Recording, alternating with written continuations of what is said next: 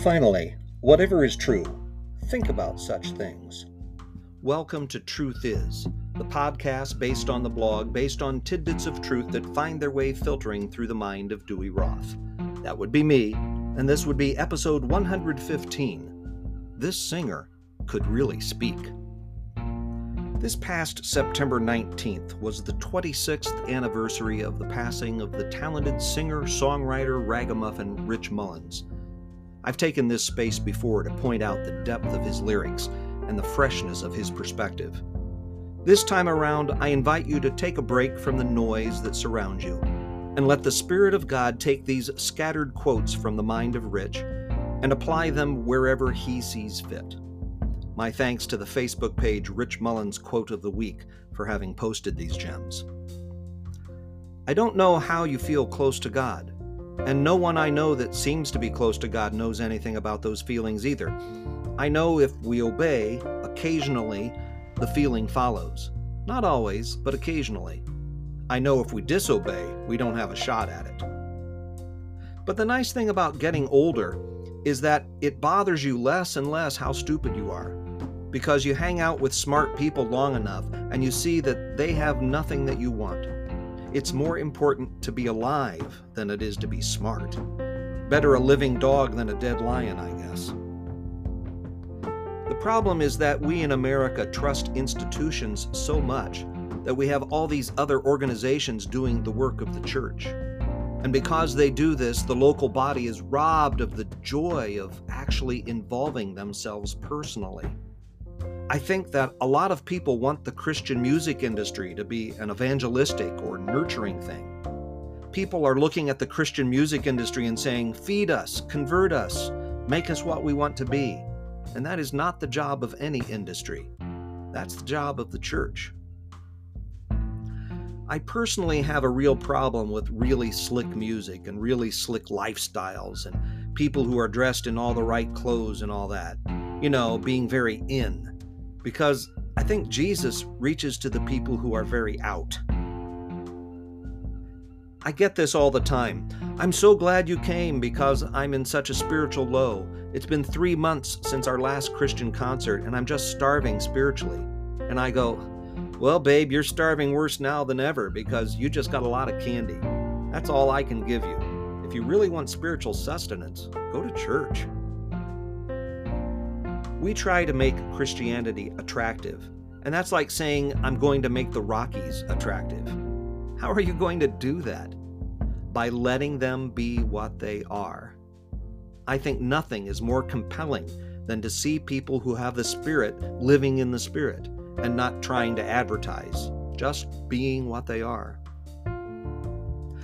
Your friends that have kids and on their refrigerators they have those really horrible scribblings that their kids do, and they're really proud of them, and you look at them and you go, how can you possibly put that up in front of other people for them to see? I think that a lot of us think that someday we're going to become the Van Gogh of Christianity, that we're going to paint something truly, truly beautiful, and God is going to be so impressed that he's going to hold us up and say, here's an exemplary Christian. But you know what? I think God just likes people to scribble however awful it comes out. And then he goes, this is my kids.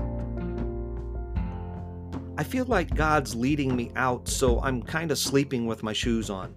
When God parts the sea, you don't want to say, oh rats, where are my sandals?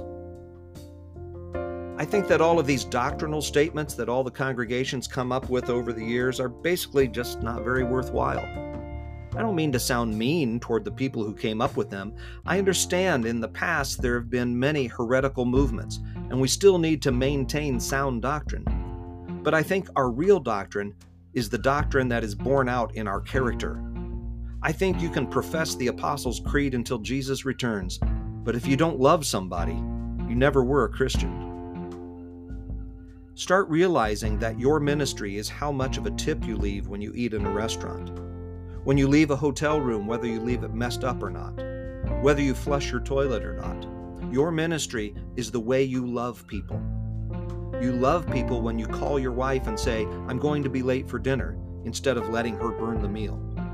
You love people when you cook a meal for your wife when you know she's really tired. If you are a Christian, ministry is just an accident of being alive. I don't know that you can divide up your life and say, this is my ministry and this is my other thing, because the fruits of Christianity affect everybody around us. And then Job went to God and wanted to know why the righteous suffer. And Buechner points out God never gave him an answer. That God merely gave him himself. And when Job had encountered the Almighty, the questions lost their power over him. And I think that a lot of us are real interested in some easy answers and some, wow, if we can come up with some kind of an easy answer to make life comfortable. We're much more interested in answers than we are in the truth. And the truth is always going to be a mystery. It will always be a paradox. It will always be a little beyond our grasp. And if we're uncomfortable with that, that's okay, because a little bit of discomfort will keep us moving. The end is that God made man. He created him in his own image. He created him out of dust. He breathed into him the breath of life. Man became a living soul. He gave man sexuality. He created them male and female. And he gave man work. And I am just doing my work. I am not trying to write great albums. I'm not trying to write great songs. I'm not trying to do any of that. What I'm trying to do is be faithful.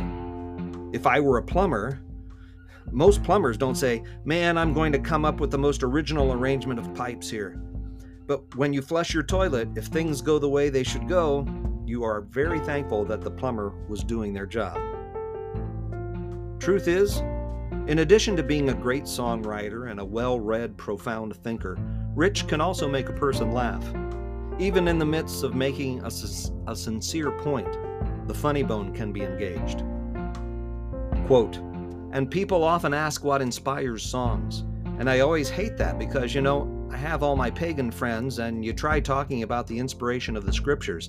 And I think when you just throw the word inspired around loosely like that, it becomes very confusing to them. So I always like to say that my songs are not particularly inspired. The scriptures were inspired. My songs are provoked. You can find the Truth Is blog by going to almostthetruth.com, where you can also find my contact information and learn about the humor blog Almost the Truth. Don't forget to rate, review, subscribe, like, share, and talk about Truth Is, please. And thank you. My name is Dewey Roth. God bless us, everyone. Truth Is a production of Almost the Truth Communication Services.